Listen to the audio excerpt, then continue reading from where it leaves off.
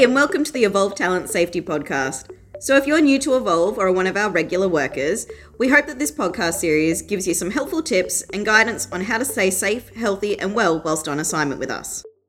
Now, let's talk about how the level of risk can be lowered. Again, you don't need any formal training in trying to lower risk. You will know how to do it from everyday life. For example, if something is too heavy to carry, you would ask somebody to help. If something is too high to reach, you would use a ladder instead of climbing on some boxes or climbing up onto a bench. Think about what can help you lower the risk. Is it help from somebody else in the workplace, or is it a tool or machine or a piece of equipment that you can use? Hey, and thanks for listening. Remember, if you have an accident or incident on site, or you have any questions or comments about safety during your time with Evolve, please contact us at safety@evolvetalent.com.au, or you can call on 1300 365 078.